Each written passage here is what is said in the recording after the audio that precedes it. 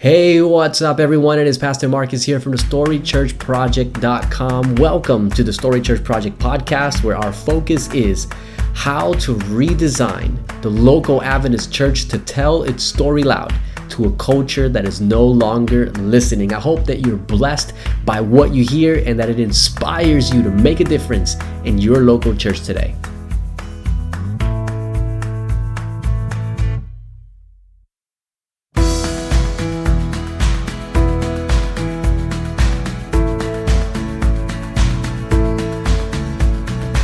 Hey everyone, it is Marcus here again, and today we are discussing a really important question. Is there a future for the local Adventist church? Now, you know that's what this whole sort of project, the Story Church Project, is about. It's about redesigning the local Adventist church.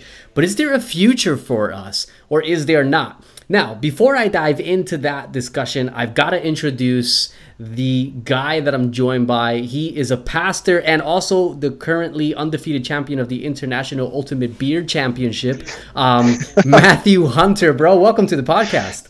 Hey man, how are you? Oh, I'm doing great, bro. Thanks so much for joining me to talk about this this really big topic.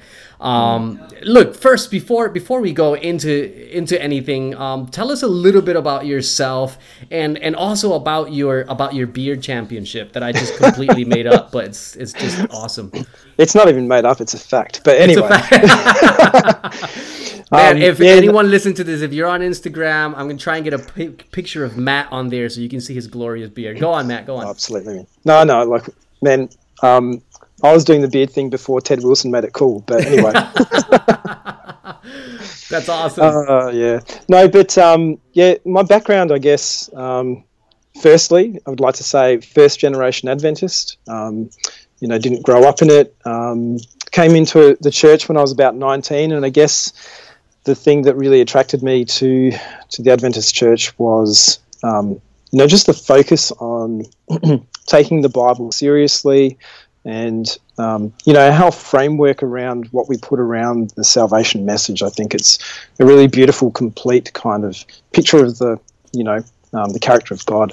So that that's where I sort of come from.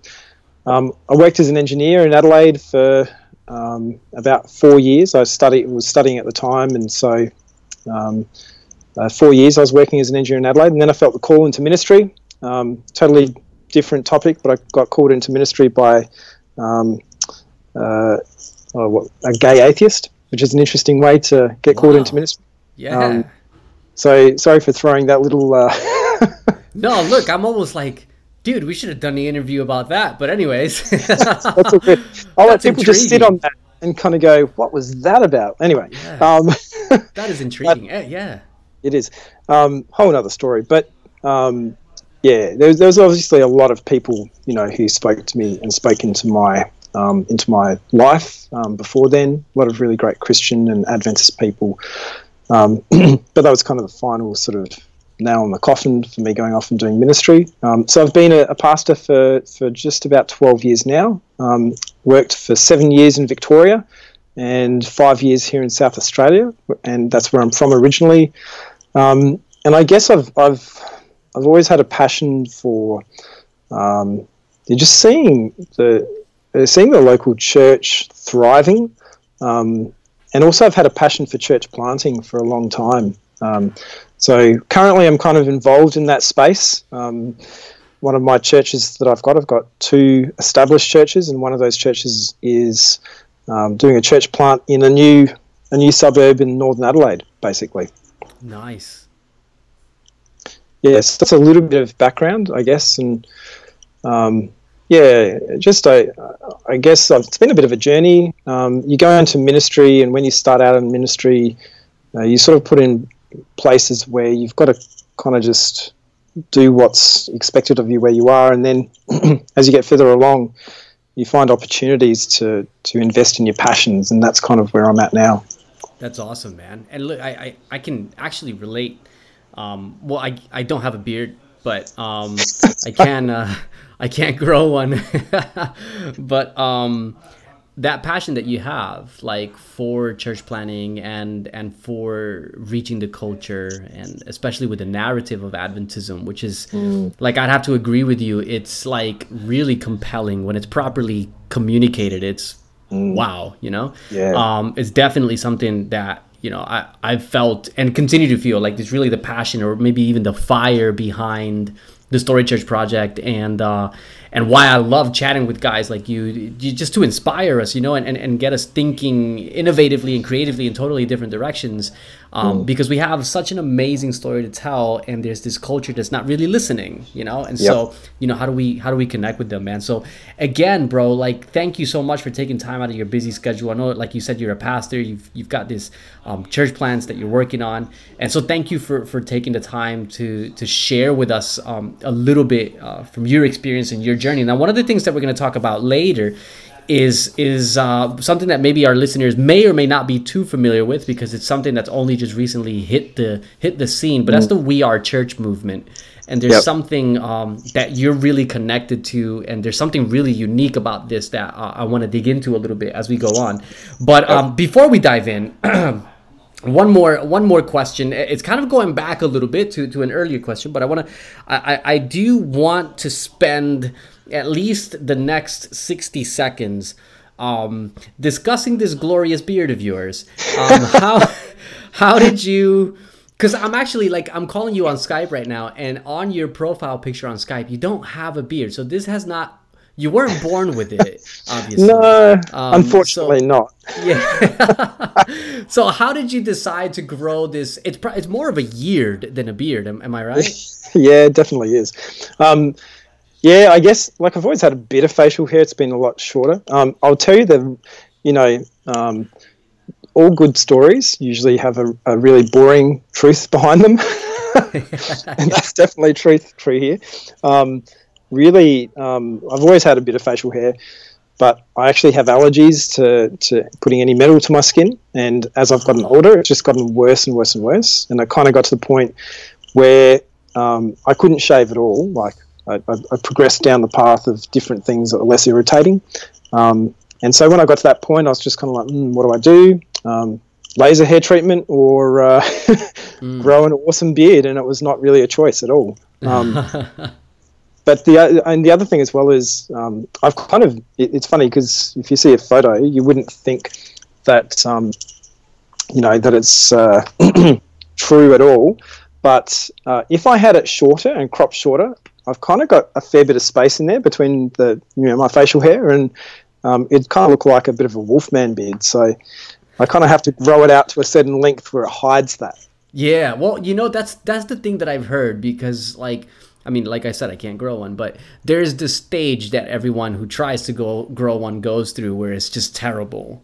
Yep. And then you finally sort of get to this point where it's just, from there on out it's like glorious. But just before you get there, it's a totally horrible looking. Yeah, and look, to be honest with you, it probably, in growing it out fuller, it took at least a year and a year of trimming and stuff like that to kind of get a shape and everything else that didn't look terrible. Yeah, so there's a science to this. It's not just be lazy and let it grow. You've got to trim it. You know, I know guys who like oil it. Do you do that sort of thing? Yep. You're an oiler, all right? Yep.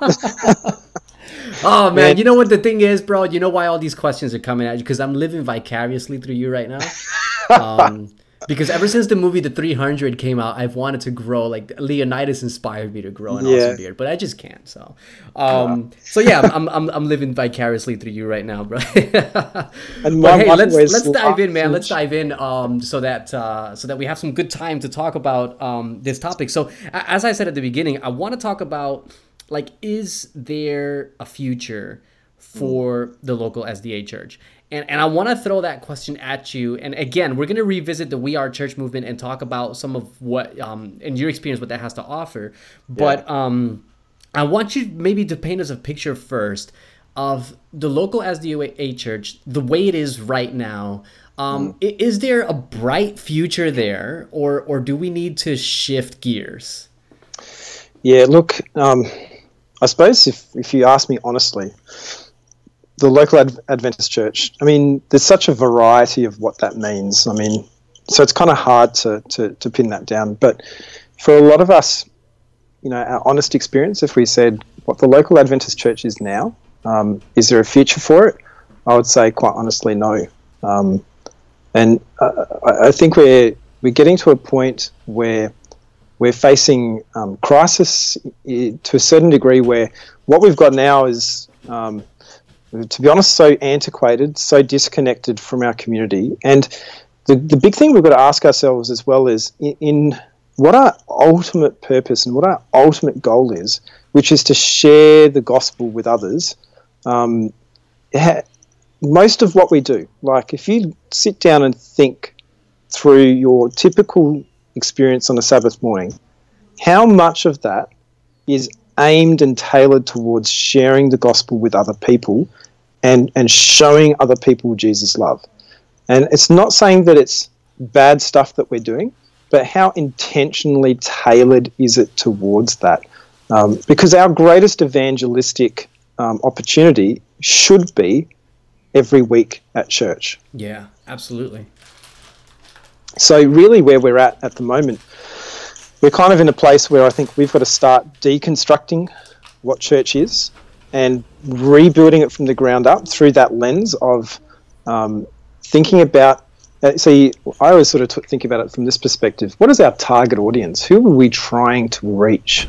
And how much what we're doing, is it really meeting our target audience and communicating through a language that they understand, doing things in a way that they understand it? How much interpretation, how much do we have to interpret what we do on a weekly basis to a brand new person coming in from the community?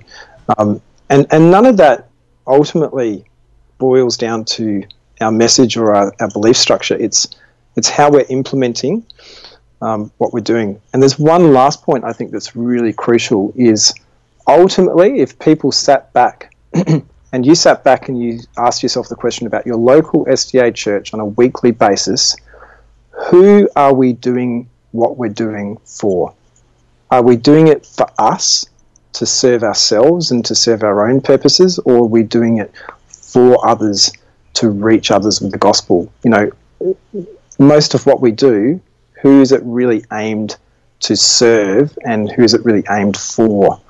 I suppose that's a whole bunch of stuff. Right? Yeah. Well, look, there's actually two things as you were sharing there that flew through my head. Because, look, I totally agree with you. I was actually talking to one of my leaders recently because one of the things that we've started doing is hosting or scheduling in a visitor's day on a Sabbath, right? Like a particular day where we specifically tailor the program for visitors and things like that. And I said to him, look, the ultimate aim is not to have a visitor's day once a quarter. The ultimate aim, that's a good starting point, but the ultimate aim is for every Sabbath to be a visitor's day. If anything, once or twice a year, we should have, a service where maybe we can deal with some in-house stuff. But the vast majority of it, because, when we think of evangelism, we think of these programs, these 1 week, 2 week programs. It's actually the church service that is your most powerful evangelistic tool as far as events go. So I totally hear you, man. When we look at it and we say, all right, well, who are we doing this for? That is the most brilliant question. But I think that brings me to my next question, because one of the answers that we often encounter is, oh, we're doing this for God and this is the way God likes it. So how do you wrestle with that? It's a hard one, I guess. It's not an easy thing to answer, and I try to, in my congregations, I try to work through some of these things systematically with people, and I throw questions back at people, but ultimately it takes a fair bit of time to sit with someone and go, well, let's look at it biblically. Let's really look at how much of a model that the Bible sets. And I guess the clear thing that I think about is, I really think that the Bible is not model focused. It's principle focused. Jesus gave his disciples a mission, which is, go into the whole world, baptizing people, making them disciples, teaching them to observe what I've said. Now, there's not really any how-to in that. It's kind of like a general, this is what I want you to do, but he doesn't actually tell them, man, this is how I want you to do it. He leaves it up to them. And there's a really good reason for that, because if they were literally going to go into all the world, they couldn't take one model or one way of doing things or one service structure and take it into the whole world and effectively reach every culture or every people group. There's just no way that that's going to work. And so I guess, people even look at the early church in Acts and they kind of break it down they try to make it into a model again, that they ate together, they ate in each other's homes, and they had fellowship, and they dedicated themselves to the apostles' teaching. And so people list things off and make it a model, but the reality was, it wasn't a model, it's what their everyday life was. They did church where their everyday life was and with the things that they had, They didn't sit down and come up with a strategy and come up with a model. So I don't know if that's a great answer, but I guess the thing that I sort of think about is trying to get people to think through, what do you mean by that? What do you mean this is how God wants us to do it? Show me where God gives us a model. Show me where God gives us a structure and a three hymns and sermon sandwich. Just, it doesn't exist. Yeah, absolutely. I honestly, man, I think that's a brilliant answer. Like, just bringing it back to the Bible and saying, hey, can you show me where you base this on? And I think most people, like, there's a lot of people who would say that, who are sincere and honest, who would probably go back and say, oh yeah, good point, and might wrestle with it. But look, this whole idea of going back to the Bible and rooting it there is absolutely brilliant, because ultimately what we're talking about when we're talking about these things is we're talking about models we've created and things that we like. We're not talking about thus saith the Lord here, and so if we're talking about things that we've created that were good at a particular time, then we have to be willing to have the conversation of what's going to be good in this particular time, because it's not always going to be the same. But one of the things, just to launch forward a little bit here, because I know that you've been involved in a movement called We Are Church. Yep. And this movement was started by the preacher, the American preacher Francis Chan. Yep. And I've seen I saw a documentary of it recently, and like, seriously, I tried not to cry the whole time. I watched the documentary. I'll link it under this podcast interview, so anyone who wants to watch it. It's about 20 minutes. But I want you to tell us a little bit about this movement. And I know you went over there to one of your training things. Just talk to us about it. What does this movement, I guess, have to offer the local Adventist church if what we have right now doesn't really have a bright future? Yeah, I guess, and I'll throw that back in terms of what led me to go over to Francis Chan's church in San Francisco, was ultimately I'm involved in a church plant, and last year we were kind of wrestling and looking through at what we need to get launched, and we were talking about, look, we need to have programs that we're running to connect with the community, to reach the community, and all this sort of stuff. And so it led us to looking for a space, and we looked around in our target area of certain facilities that were available, and we got to a point where we were really close to signing a lease on a property, and it would have basically been a $20,000 a year lease for 3 years, which is, $60,000, and it's a fairly, for something that hasn't really even started yet, in all honesty, it's a big financial commitment. And that was probably a fairly cheap space, and it kind of led us to go, well, why do we always think that what church is it's this space, it has to be this big area, we have to have gatherings where we're trying to get as many people into a packed area as possible. Why are we going in this direction? And the other thing is, from an engineering perspective and, formerly being an engineer and looking at all this sort of stuff and knowing where property markets are going, then you're going to get harder and harder for new congregations to rent and afford or own their own facility. And if fantastic, you grow and you grow really well and you've got a church that explodes to 1,000, often what happens is, like, how do you then, once you outgrow your facility, buy a new facility or whatever else? It just becomes cost prohibitive. Yeah. And so really it's wrestling with, like, I mean, is that really what God wants us to be doing? Does he want us to be in the property game, or does he want us to be in the people game? And it started to make us reorientate our priorities and ask those questions. About the same time, I watched a YouTube video of Francis Chan speaking to Facebook employees. Brilliant video. And it was one of those God intersection moments that we were wrestling with this, and I saw that.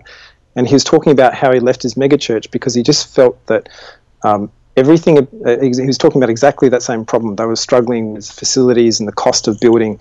And he just went, this is not really what church is meant to be about. It's meant to be about people. So he left his megachurch and he went over to Asia and spent time in China with some of the churches over there. And it totally transformed the way that he saw ministry. And he came back to San Francisco, and what he started is a house church movement. And as a part of that house church movement, the whole idea of it was that not only is it simple, but that it's scalable. You know, it can grow as big as it needs to grow, and it doesn't need to have any budget. You know, it basically there's no overheads. They don't pay their pastors because basically. The groups never grow bigger than 20, like that's absolute maximum capacity. And then if they get too big, then they split off. And so the pastors of their churches are, they're doing this as a volunteer. Like they're still trained and they're still called pastors, but they're not paid employees, so to speak. There's no budget because it's in someone's house. You know, there's no property sort of issues. And one of the beautiful things about it is they still collect offerings, but when they collect their offerings, and it's quite amazing, they're quite generous and some like they're giving, but when they collect offerings, basically the local house church decides what project they want to give to. And they choose something that they're going to give to, which is helping to spread the gospel. And so, I don't know, that's kind of part of what led me down that path, and just trying to really look at alternative ways that people are doing things that, really what we do, if we're going to be having to purchase property into the future for our church plants, we're not going to be planting many churches. You know? Yeah, look, man, I hear you, dude. And I think that is the number one thing that appeals to me from the We Are Church movement. I do have questions, things that I don't fully understand that probably you've had more opportunity to explore. But the thing that appeals to me the most is that, because it's so true. Like, I think about it all the time. I'm like, I really want to, do a church plan and get, just a great group of people together and start making a difference. And then I'm like, when it comes to property, I'm like, yikes, like a decent property these days, if you're looking to purchase, I'm not talking about rent, like if you're looking to own your own location, especially close to the cities where the gospel's needed the most right now, is you're talking about $1 million, And it's like, that's $1 million can go a long way in making a massive difference in people's lives. And yet, we spend it on overhead. Now, I'm not saying necessarily that overhead is necessarily evil, but the tension of this has forced me to ask the question, like, what future do we really have if this is the model that we pursue time in and time out? Well, you're right. Like, I don't think we'll be planting a lot of churches within that scope, within that sort of model. So look, I've got two questions that I want to ask you on this, because I'm really intrigued by this We Are Church thing. And I want to know more about, like, how does this because obviously, like Chan is coming at this from a congregational sort of model. I mean, maybe not exactly congregational, but something of that matter. Obviously, as Adventists, we have a global model. So I want to talk about like, how does this actually look within a global model? Like, what are the challenges or the opportunities? But before I get to that, that's my second question. Before I get to that, I want to tackle what was probably a sort of an elephant in the room. Yeah. Because I've been a pastor now for a few years, but I've been involved in ministry, for many years, since I was 17 years old. And one of the conversations that I've always run across whenever there's something, amazing happening in the world of church ministry, is, you'll have people who are like, oh, let's go learn and see what's going on so we can implement it. But then you've got people who are like, no, we are Adventists. We must learn from no one. And so it's, obviously this is, Francis Chan's not an Adventist. And so, when you've got local pastors and local church members who are like looking into this and saying, oh, this is brilliant, and you try and implement it, that's one of the obstacles you're going to run into. So I want to tackle that, and then I want to go back to the whole sort of global model thing. But speaking on the whole like thing of learning from someone, or being inspired by someone who's not Adventist, like, where do you sort of, or how do you navigate that tension, with people who have that mentality? Well, it's obvious that as Adventists, we've got nothing to learn from people on a theological framework. I mean, obviously, of course not. I say that very tongue-in-cheek. I guess the point is, the first thing I often say to people is we've got to separate out theology from practice. They're not the same thing. Just because I'm learning from how someone does something doesn't mean I'm now adopting their whole beliefs framework. They're two different things.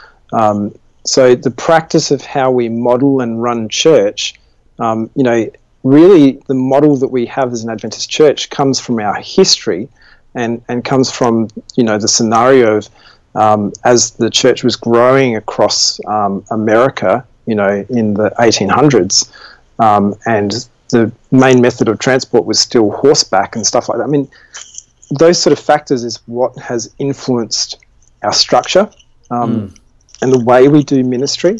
So it's not a theological issue to learn from how someone is delivering the gospel to other people.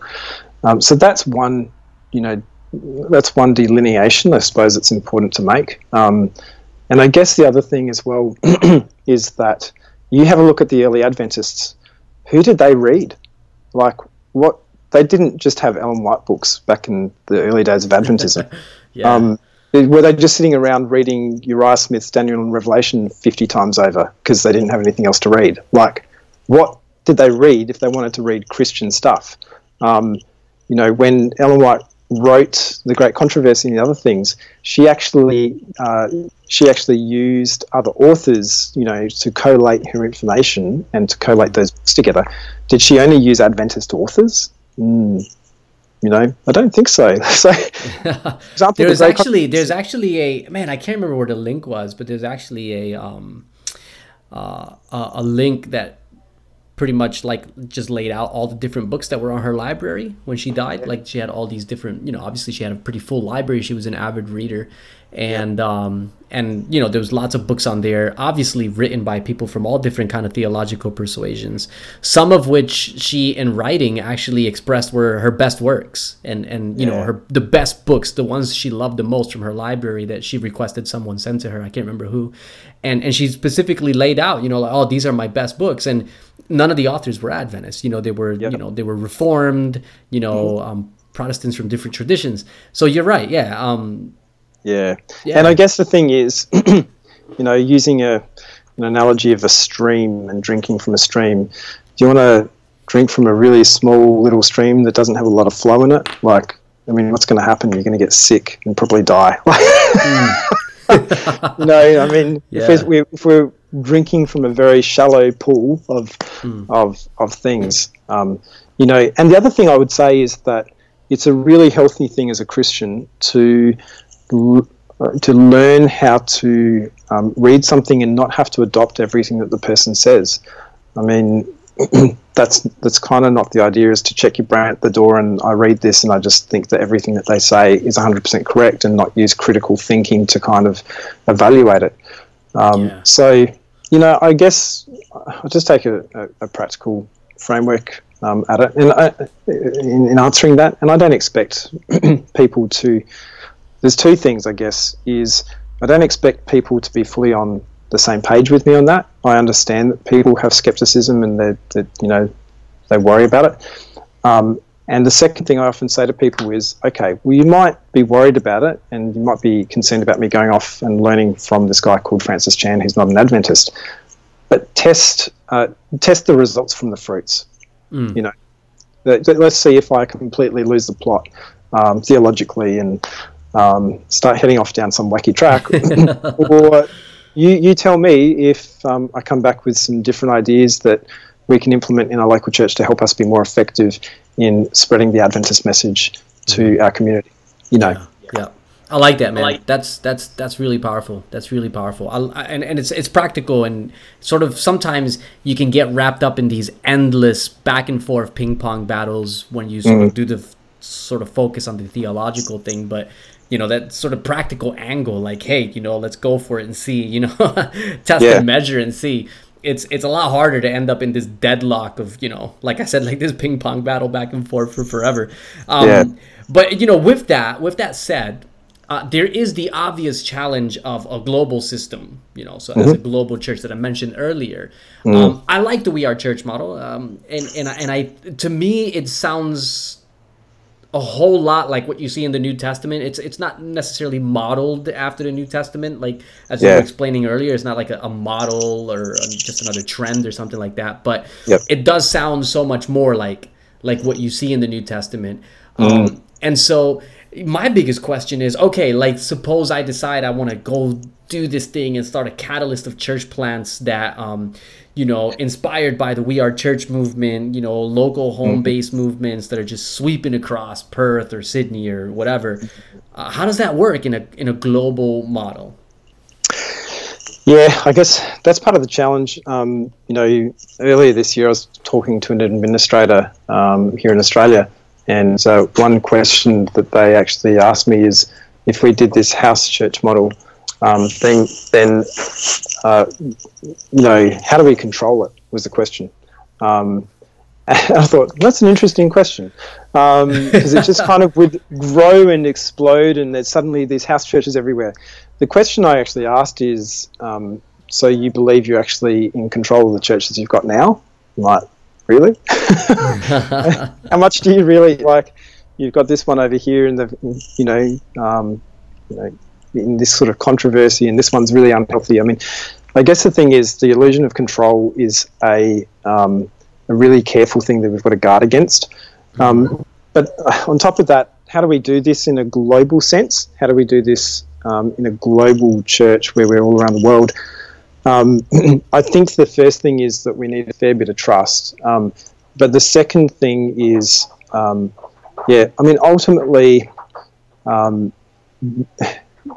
it would be a mistake to think that the We Are Church model is really just very simple and organic. This is one misconception I think people have of it. They go, they just went and started a house church, and they just went and did this, and it's just sort of grown to this, and it's kind of happened. I can tell you one thing that we learnt when we went over there. They were very clear in sharing their structure with us and their intentionality. Francis Chan, remember, he grew a church out of his house, his first church, Cornerstone, from out of his house, and it became a church of about 10 to 15,000, I think it was, by the time he left it. So he didn't come to doing this with no ministry experience, and he was very intentional, and they've got a very clear structure. They've got a very clear way of doing it. And so kind of summarising a little bit is that, they have, they've got church values that they have surrounding what they do. The church values are that they say we are family. So in other words, they see each other as real family. My home is your home. My stuff is your stuff.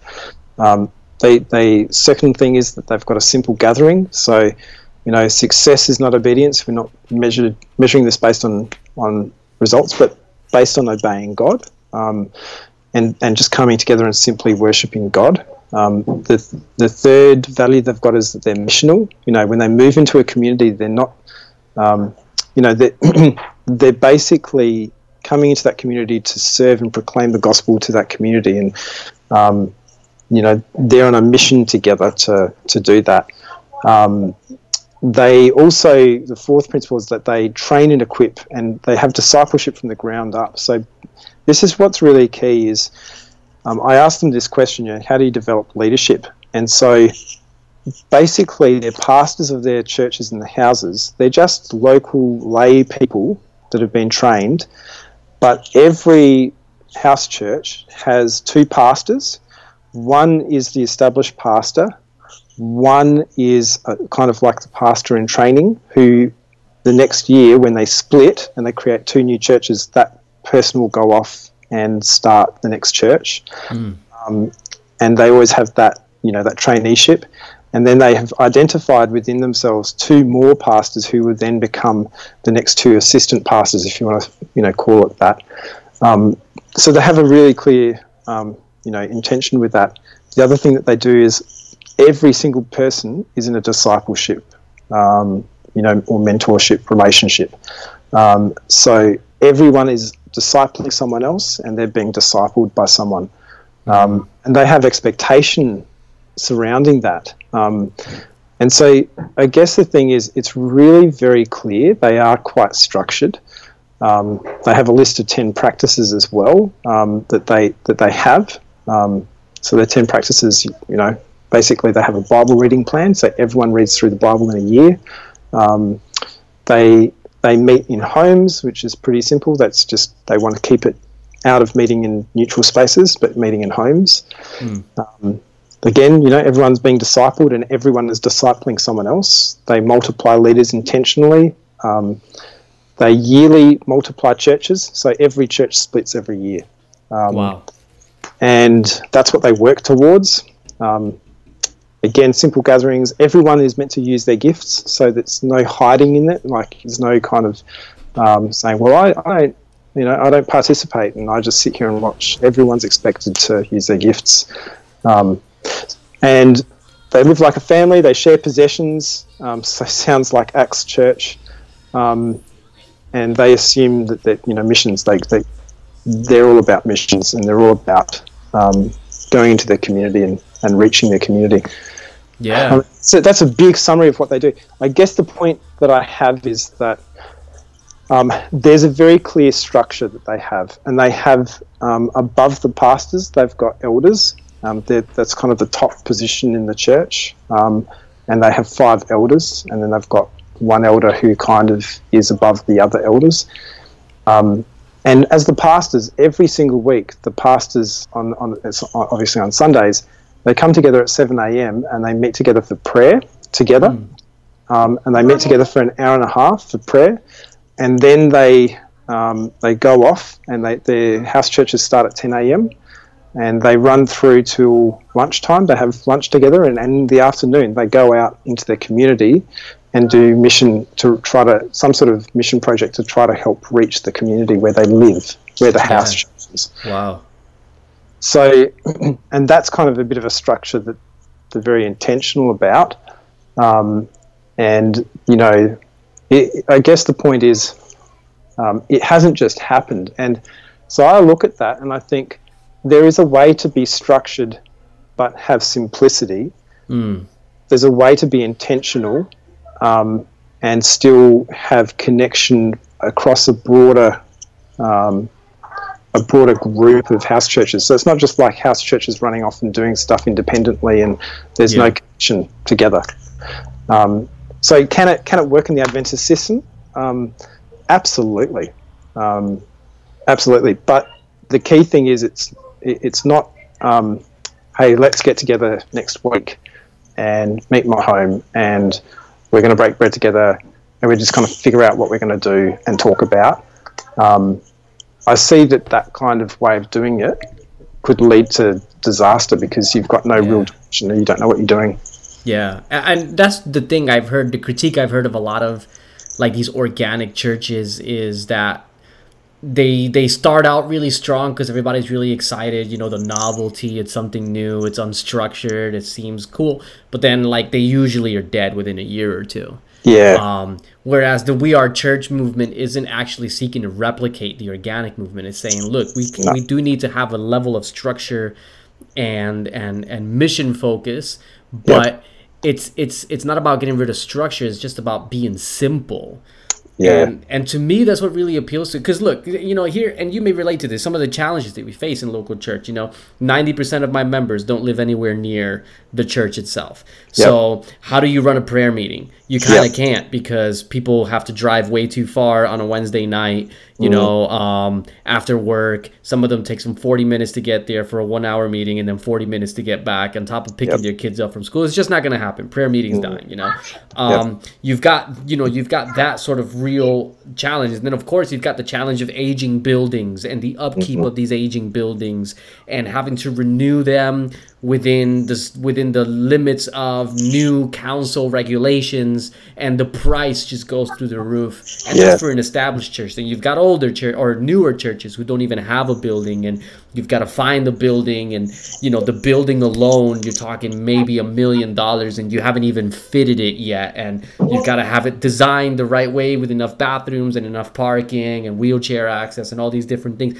I mean, it's a lot of obstacles, and on the one hand you can look at it and say, hey, look, God is a God who slays giants. There's no problem. Let's go for it. We can still make it happen, and I'm happy to have that conversation. But on the other side, I'm thinking to myself, God is a God who slays giants, but when Saul put all that armor on David, he was like, I'm just going to use a sling and a stone. And I feel like that's what we're doing. Like, we're facing Goliath wearing all of this armor when we should just go to the brook and pick up a sling and a stone. And that's what this We Are Church movement really reminds me of. It's just getting really simple. And the beauty of it is that, as I watched the documentary and as I've heard you talk about it, is that what this sort of movement gives birth to is really relational groups of people who really make a difference where they are, and whose lives, their own personal spiritual lives, are severely positively impacted. Whereas your traditional church model, you don't always get that. You get people who end up fighting about worship styles, and who end up getting so busy maintaining the upkeep of the church that they just don't have time to really plug into a small group and make a difference in their community, So there's so much about this that I'm like, I want to look into this more. And so tell me, is my last question. Where are you right now in sort of the implementation stage of this? Are you still in conversation stage? Are you looking at actual application? Where are you? Well, I guess the thing that's kind of hard, and this is a challenge coming back from going over there and going through the training and seeing it, is it just went, it's fantastic, it's really great, but then how do I do it where I am? And the honest truth of it is, I've got two kind of fairly established churches that are, they're not small churches, and then one of them's trying to plant this church, which I don't have a lot of time already. And the best way to implement these things is by doing it yourself, and by modeling it and that sort of thing. And quite frankly, it just hasn't been possible to kind of really get that time to do it. But having said that, it's, again, like I said, it's not about the model, it's about the principles behind it. And a couple of the key things that I've taken from it that I've been able to implement in both the church plant that we're doing and the local churches we're in, is they have a very high very high expectation standard when it comes to the personal spirituality and commitment to spirituality. And they have a shared commitment of that in their church. And that's one thing that I've really focused on sort of this year in the churches that I've been in. And I guess the other thing going forward is really just looking to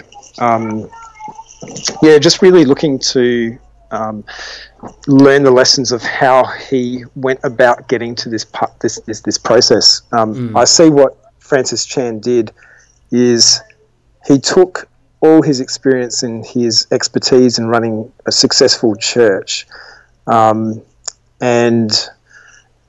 his understanding of structure and how to do things, and he basically took the problem of, like we said, resources and the prohibitive fact of, spending lots of money on buildings.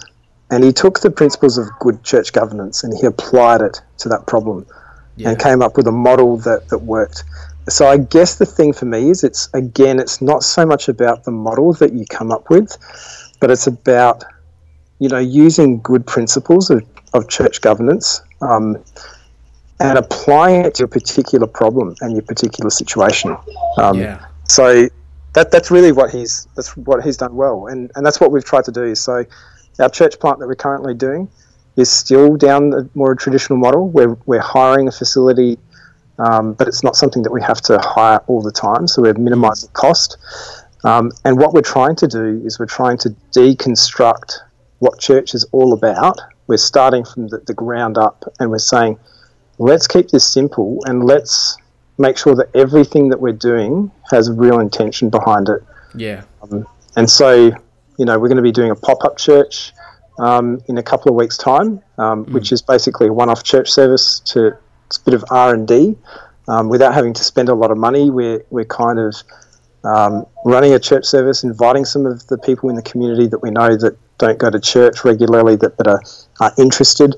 And they're coming along, and we're going to be getting their feedback on how they think things went, because they're our target audience. And we're taking a lot of stuff out of the church service that we think is just, who wants to go and sit in a church service for an hour and a half to an hour and 45 minutes when, 50% of it's irrelevant to you.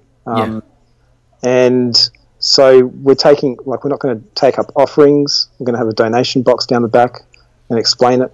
We're going to have a prayer and a song, like welcome prayer and song, and then launch into the talk. And have a couple of songs and a couple of little announcements and finish. So trying to keep the whole thing to 50 minutes. Just trying to show respect to people. And I guess, does that look like the We Are Church? Probably not, but trying to take some of the principles and some of the whole way that what Francis is trying to do and apply it to our particular situation and what we're capable of doing. Yeah, that's fantastic, man. And look, I can resonate with some of what you said there because, obviously one of the big challenges is once you are already sort of pastoring, your time is stretched. And so, one of my prayers is that in due time, in God's timing, that some time can be opened up for yourself and for other leaders and thinkers who are thinking in this direction to really implement some of these things on a more sort of like profound level and see what happens. Because I do believe that there's a lot of beauty and potential there. But in the meantime, I love what you're doing. I love that you're taking the principles and saying, all right, let's apply this to where we are right now, and do, and see what happens. And I can already see that there's something really neat happening there in terms of people thinking missionally instead of, hey, this is our show and this is how we do our show, and we're just going to keep it this way, So that in itself is already, a church that I would say to my secular friends, hey, come check this out, So, hey, look, we are out of time, but I said I had one more question, but I've actually got one more.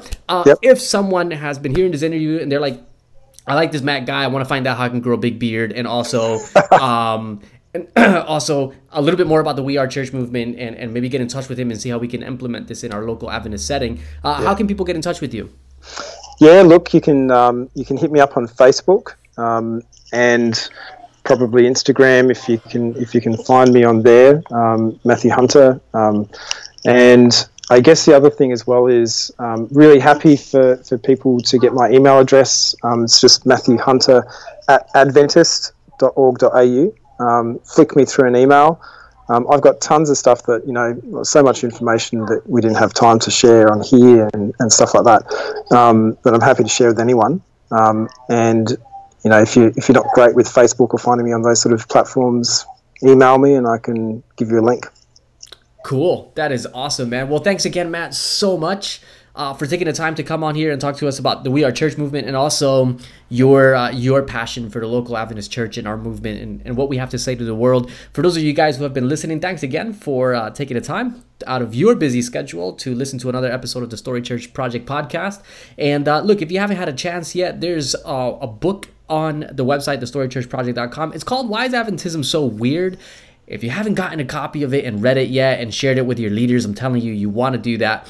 In that book, I share probably what is the bottom line reason for why so many local Adventist churches are dead, and sort of the journey that I went through with that, and what I discovered that can really help revive our churches. So check it out, guys, and I will catch you next week for another episode. God bless. Thank you for listening to this week's latest episode of the Story Church Project podcast. I hope you were blessed. If you haven't yet had a chance, I want to invite you to head over to thestorychurchproject.com and subscribe to the newsletter. Not only will you get the latest updates every week, but I'm also going to send you a free gift straight to your inbox. You don't want to miss it. I'll catch you on the next one.